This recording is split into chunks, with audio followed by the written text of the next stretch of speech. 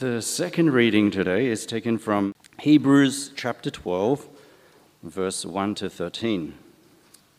Therefore, since we are surrounded by such a great cloud of witnesses, let us throw off everything that hinders and the sin that so easily entangles, and let us run with perseverance the race marked out for us.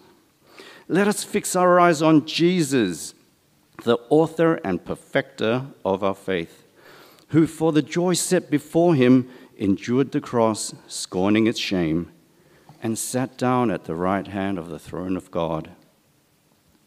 Consider him who endured such opposition from sinful men, so that you will not grow weary and lose heart.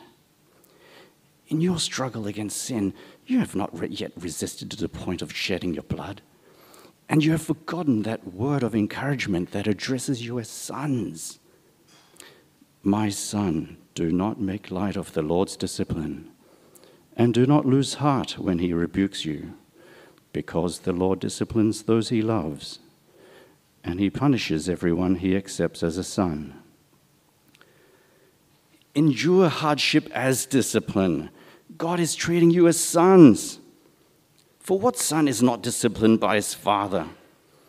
If you are not disciplined, and everyone undergoes discipline, then you are illegitimate children and not true sons. Moreover, we have all had human fathers who disciplined us, and we respected them for it. How much more should we submit to the Father of our spirits and live? Our fathers disciplined us for a little while as they thought best, but God disciplines us for our good, that we may share in his holiness. No discipline seems pleasant at the time, but painful. Later on, however, it produces a harvest of righteousness and peace for those who have been trained by it. Therefore, strengthen your feeble arms and weak knees. Make level paths for your feet, so that the lame may not be disabled, but rather healed. This is the word of the Lord. Thank you, Gary. Now, this is a passage that I would say speaks to every one of us, because we'll have experiences in life that we question and we wonder why, and I reckon this passage is part of the answer. So let's pray once again and ask God that he'll help us to understand. Heavenly Father, we pray that as we consider this precious part of Scripture, teach us what we must learn, help us in the way we must think and reflect, and help us to trust that you do always love us as our Father in heaven. We pray these things in Jesus' name. Amen. Now, I'm sure we all have many favourite Bible passages, and I have to say this is one of my favourite ones. I've got many, but this is one of my favourite ones. And it's largely because of how it's been so instrumental in my own personal walk with the Lord. It's been intensely helpful and useful, especially, and I suspect for some of us it might be this season now, especially when times and seasons are difficult. I did not expect that to happen. I could not see that coming. The clouds are dark. The storm is raging. The wind's buffeting. I mean, even this past few weeks, we were caught by surprise, Yvonne and myself, by a few things we just could not see coming our way. And so this passage is immensely helpful. It has been for me.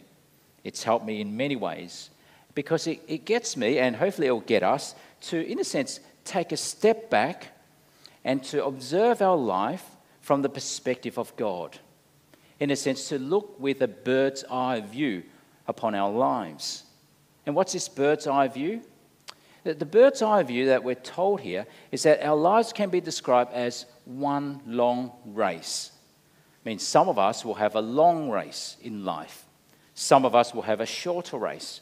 And in this race, sometimes it'll be uphill and downhill, and there'll be potholes to avoid and cracks in the ground to jump over. And if you're running around here, which I do, you've got these irresponsible dog owners who do not pick up the mess, and you have to jump over that too.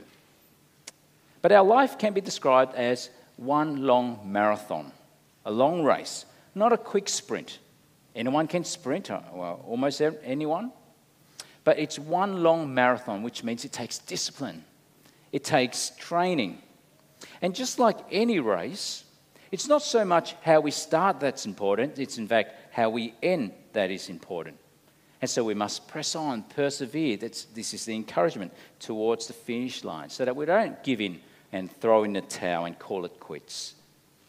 In fact, just last week after our morning service, one of our members here said to me at the door, in response to a question I raised in the sermon, I asked, well, what will you say to your loved ones as your final words? And this member said to me, well, I would say to my family, keep on keeping on. And in a sense, that's the message of this passage. Keep on keeping on. And so life is like a race, a long, long race. But it is a race that has been marked out for us. And so what's the encouragement? Push on, persevere, endure, press forward.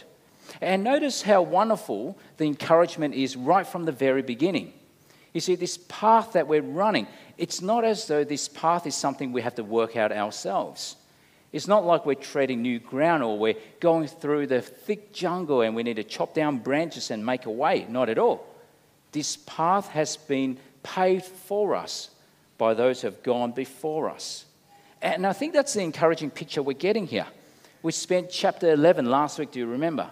Considering the faithful men and women of old, the Hall of Fame, those who have, in a sense, finished the race in faith. And it's as though now when we get to chapter 12, they're in the stadium and we're still running our life, our race, and they're cheering us on. Come on, you can make it, you can make it. Cross the finish line. And so in a sense, that's the picture we want to see. Verse 1, therefore, since we are surrounded by such a great cloud of witnesses. You see, these are witnesses who have witnessed the faithfulness of God. They're saying to us, God did not trick us. This is the right path. Just run down the path. Keep on going. You're on the right track. And how do we run? Well, how do we normally run? I mean, physically. Well, you won't see me running wearing what I'm wearing now. In fact, you don't want to see me running at all. It's quite a hideous sight. My kids, when they saw me run, they said, who's that old man? But when I run, what do we do? What do? I put on shorts, light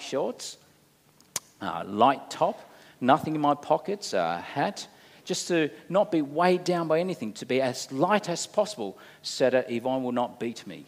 Not that I'm competitive at all. But you see the picture here. We want to get rid of all things that will cause us to trip or to stumble or to weigh us down or even to be ensnared. And so the encouragement, get rid of it all. Get rid of it all. Verse 1, let us throw off everything that hinders and the sin that so easily entangles. There are stuff in life that will trip us over, that will trap us. And we have to understand what this means. It's not just an idea. It's in fact asking us, well, reflect on your life. What are the sins in our lives that are weighing us down? It's like the big burden that Christian carries in Pilgrim's Progress. Because sin will weigh us down. And it's saying, get rid of it all. I mean, think about the sins in our lives. A small lie, that will grow into a bigger lie to cover up another lie, to cover another lie, until you're lying to the most important person in your life. That's a heavy burden to carry. Or greed. You want this thing, and then your neighbour's got that, you want that, and then you want more. It's insatiable, and you feel empty anyway. Throw it all off, the encouragement is. Why? So that we can run the race of life. And that's the picture. Verse 1 still. Let us run with perseverance the race marked out for us. Now, what's interesting here is the word race in the Greek is the word agon. It's where we get the English word agony from. And so you're trying to get at least a sense of what he's trying to communicate here. This race of life, it's agonizing. It's a struggle. It's not easy. It's difficult. That's why you have to push forward. That's why you have to persevere and endure. You don't have to persevere if it's easy, only when it's hard. And so sometimes around the dinner table, we see our kids having their dinner, and they're persevering through dinner. They're enduring the eggplant and mushrooms. It looks difficult. They've got sweats. They're not happy. And they're agonizing. They're persevering because it's not easy. But then when we get to dessert, there's no sign of agony at all. It's easy. And so that's the point. Life is not meant to be easy. It is agonizing. And so how do we make sure then that in our life, this marathon we're all running, how do we make sure that we'll stay on the path? Well, just like in any race, running, anytime, you look ahead. You look towards the goal. Well, one of our elders, I remember, described it this way as he reflected on his story at one of our elders' retreat a couple of years ago. One of our older elders, he said, when he was young, a little boy, his dad said to him in a race with his other friends, just look ahead, look at me, I'll be at the finish line, just run. And so when it started, he ran, he just looked at his dad, his elder, and at the end, his dad just lifted him up with joy. He passed the finish line. And in a sense, that's the encouragement here. Look ahead, fix our eyes on Jesus. Very clear there, verse 2. Let us, which means not let me individually, but let us, which is also an encouragement. Just as I look forward to Jesus and fix my eyes on him, I'm encouraging you to do that too, and you're encouraging me to do that. Let us fix our eyes on Jesus, the author, that is, he's the founder, he's the leader, and he's the perfecter of our faith. That is, he's the example of faith par excellence. Last week we looked at the faithful men and women. They're meant to culminate in the faithful one, in Jesus Christ himself. And they all culminate in him. He shows us what faith looks like. You want to know what it means to believe in God, to trust in him in all things? Well, look to Jesus. And what happened? What else did we read? Who for the joy set before him, which means that he willingly went forward. He endured the cross. He endured it. He didn't give in, didn't throw in the towel, didn't chicken out and flee.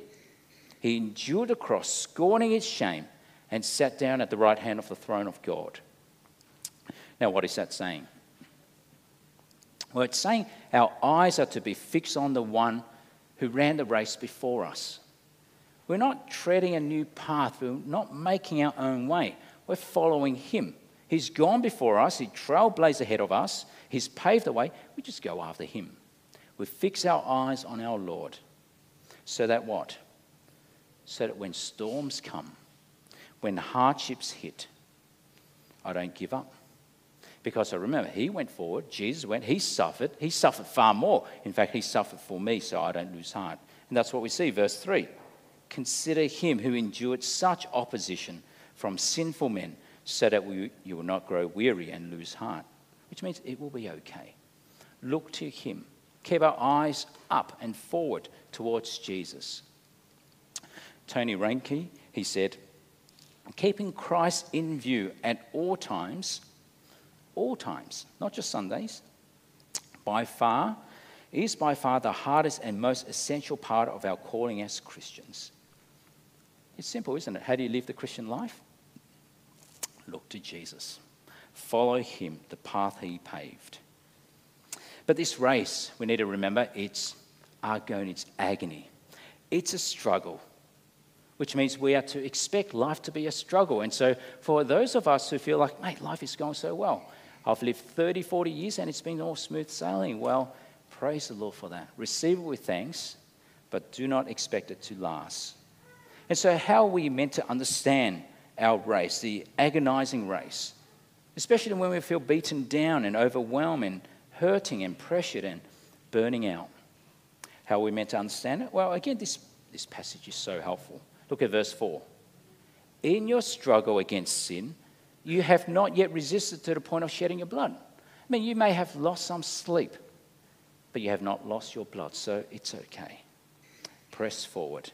In fact, we're told here, when you do suffer, we're meant to be encouraged. It's a bit like an oxymoron. Look at verses 5 and 6. Have you forgotten the word of encouragement that addresses you as sons and daughters? My son, do not make light of the Lord's discipline. Now, when we hear the word discipline, it's easy to think, well, that's retribution, that's punishment, that's payback. It's not the way we're meant to understand it here. The word discipline, in the Greek, it's the word paideia. It's where we get the English word, pediatrics, pediatrician. What's the task of such a doctor? It's the well-being of the child. And so the Lord's discipline is meant to be for our well-being as children of God. It's character formation, it's faith building. And so we read here, "My son, do not make light of the Lord's discipline. He's doing it for our good. Do not lose heart when he rebukes you, because the Lord disciplines" who? His enemies? "Those he loves. And he punishes" who? His enemies? "Everyone he accepts as a son." Now, I don't know about you, but that should just blow our minds, that truth. It is so glorious. I mean, it means that every time we experience hardship, and there are many of us who are in that season, difficulties, setbacks, the storms raging, the winds buffeting, we press forward, we persevere, we endure because my Father loves me so. You see, it's often described as God's tough love. You know, tough love. It's love and it's tough. You know, nothing we experience in our life, in God's sovereign purposes, is meaningless. It's in fact all important, no accidents at all. I mean, you think about parents, those of us who are parents or remembering the time when you were children. Why do we discipline our children at all? I mean, for those of us who are parents, let me ask you, do you look forward to disciplining your child? Is that something you look forward to each day? After school, they're home. Yay, it's time to discipline. It's time to, do something. But no, because it's tough. It's hard. It's tough love. But short-term pain for long-term gain. We do it because we're looking forward to a better future for our child. And it's why they need this tough love now. And of course, none of the children on the receiving end, strangely enough, not mine anyway, not one, they're looking forward. Yay, it's time for discipline. None of them, none of my kids. This is a great day. I'm going to get disciplined by my father. I love my father. Not at all. It's painful. It's tough. But it will yield fruits of righteousness years later. In fact, there was a time when I found disciplining as a father so hard, so difficult. And so there was a time I said to Yvonne, I decided on my own, I said, all right, from now on, I've decided that I want to always be the good cop, you be the bad cop, Yvonne, because I want to be the favourite parent. I want to be the one who's loved more. How long do you think that lasted? Not very long at all. Not only because Yvonne said, you stupid, but why discipline? And sometimes even with tears. It's out of love. Character formation, godliness, but it's always tough. In fact, in our household, the more difficult conversations, they fall on me. The bigger punishments, they fall on me to bring about. In fact, if I avoided discipline in our household, that's just being negligent and not loving. I mean, a child who's lying and it becomes a habit and that's overlooked. Or a child who disrespects his or her mother and that's always just dismissed.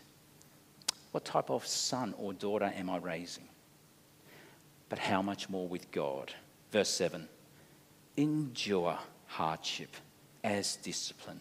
God is treating you as sons and daughters. For what son is not disciplined by his father? And if you are not disciplined and everyone undergoes discipline, then you are illegitimate. Do you notice that? Illegitimate children and not true sons. I mean, this is a passage that's worth stitching into our minds, searing upon our hearts. Endure what type of hardship? All hardship. I mean, do you believe that? Everything, every hardship that you've ever experienced and will ever experience, endure it as hardship. I mean, wasn't it C.S. Lewis who said, God knocks on the front door, and if you don't listen, eventually he'll take out the back wall because he loves you and he wants to turn your house into a palace.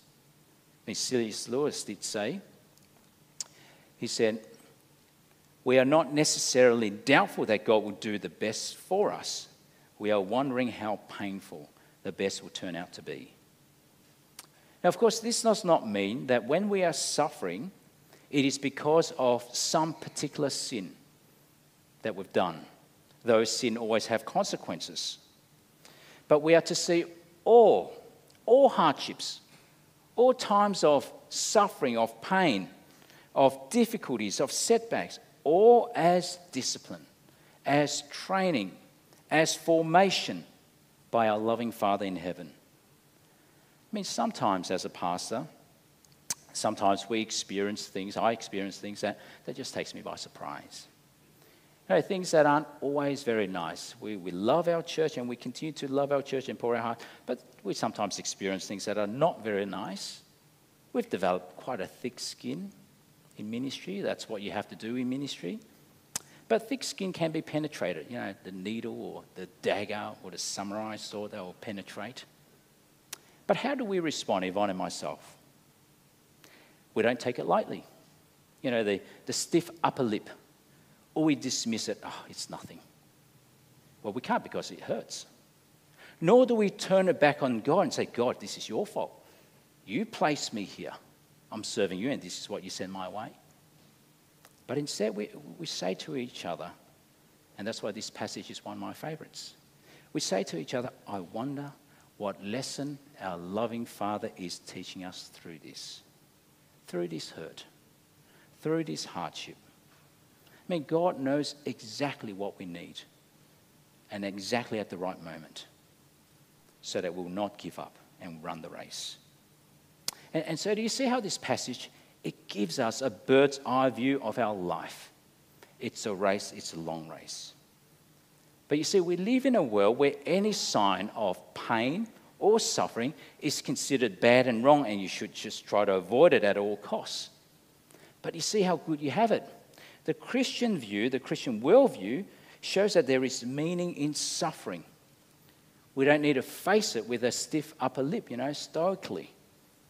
We take it on the chin. No. We can see that, yet God loves me still, even in this pain. And so we see verse 10 now. Our fathers discipline us for a little while they thought best. That is, parents would get it wrong. I've got it wrong. But God disciplines us for our good. He never gets it wrong, that we may share in his holiness. In verse 11, no discipline seems pleasant at a time, but painful. Later on, however, it produces a harvest of righteousness and peace for those who have been trained by it. You see, it's training. It's the training ground, character formation. In fact, the word training, it's where we get the word gymnasium from. Life is like being in the gymnasium, being trained, being strengthened in our muscles, but our spiritual muscles. I mean, I reflect now, I'm a middle-aged man, but I reflect now on how I was disciplined as a kid. And boy, was I disciplined in different ways to today anyway. Short-term pain for long-term gain. I mean, I don't think I would be the man I am without the discipline of my father. And just to consider those in our church, many of you, particularly our older members, you see such beautiful character amongst our older members, such grace and patience. We heard from Dawn before. Such wisdom. Did it just happen?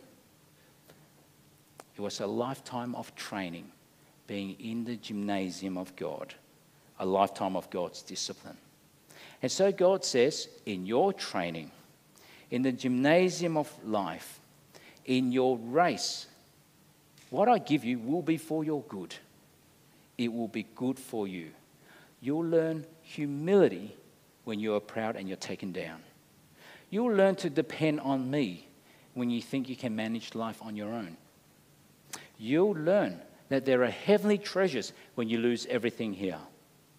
You'll learn that being Christ-like is always best because sin always has consequences. You'll learn that every good gift comes from above, so don't hold it too tightly. You'll learn the beauty and the freedom and the joy of grace when you discover that you're never good enough. You'll learn to hope in the inheritance of heaven when you cry yourself to sleep and this world has nothing to offer you. You'll learn that I can even raise the dead when your loved ones go away. And you'll learn that when darkness is your closest friend, I am your Father still. It's the training ground. I mean, you consider what happened to Job. Terrible, terrible what he experienced. Talk about suffering, he experienced it all. But it ended up changing him, growing him in his faith, strengthening him, and giving him a bigger picture of who God is. Billy Graham, he said this. He said, without dark clouds in our lives, we would never know the joy of sunshine. We can become callous and unteachable if we do not learn from pain. And John Berridge, hymn writer, he said, a Christian never falls asleep in the fire or in the water, but grows drowsy in the sunshine. Isn't that so true?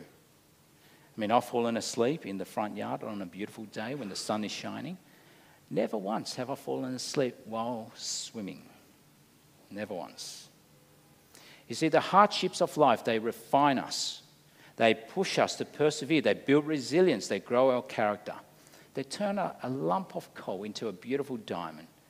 But it can be brutal. But yet it is worth it. Endure them as discipline from the loving Father. And so how are you running your race? We all have our race to run. Are your knees holding up? Are your arms still swinging, or have they gone limp?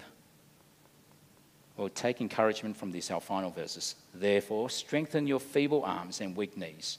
Make level paths for your feet, so that the lame may not be disabled, but rather healed. And so how are you running? Some of us are much closer to the end. Some of us are towards the beginning. And every one of us, we're in between. How are you running your race? Because I suspect for some of us, this is a season of trial. It is. And it is hard. You cannot see the sky from the fog. It is gloomy. It feels overwhelming. Your emotions, they're overwhelming. You cannot contain yourself. Your head is all over the place.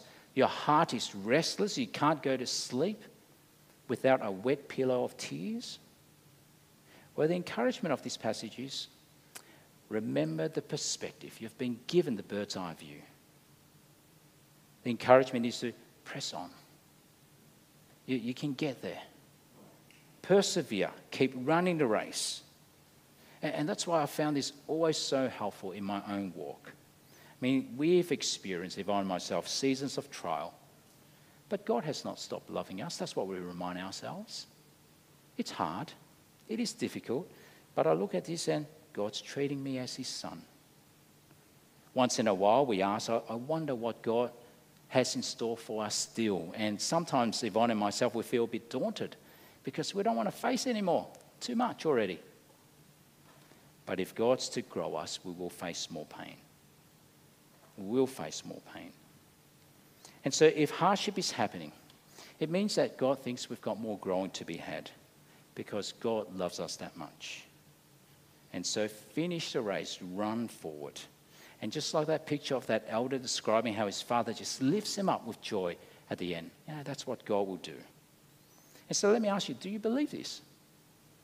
You can understand it, but do you believe this? Jeremy Burroughs, early Puritan preacher. One drop of the sweetness of heaven is enough to take away all the sourness and bitterness of all the afflictions in this world. All. And so let me ask you, is failure, some of you have failed at work, was it worth it if it means your humility? Are weaknesses and inadequacies in our lives worth it if it means it drives us into deeper dependence upon God? Are setbacks and disappointments we experience worth it if it means it grows in us a patience and a waiting on God? Are hardships worth it if it means your godliness? Are health problems worth it? This is a tough one. Chronic fatigue, depression, is it worth it? If it means that you'll learn that God is in fact all you need.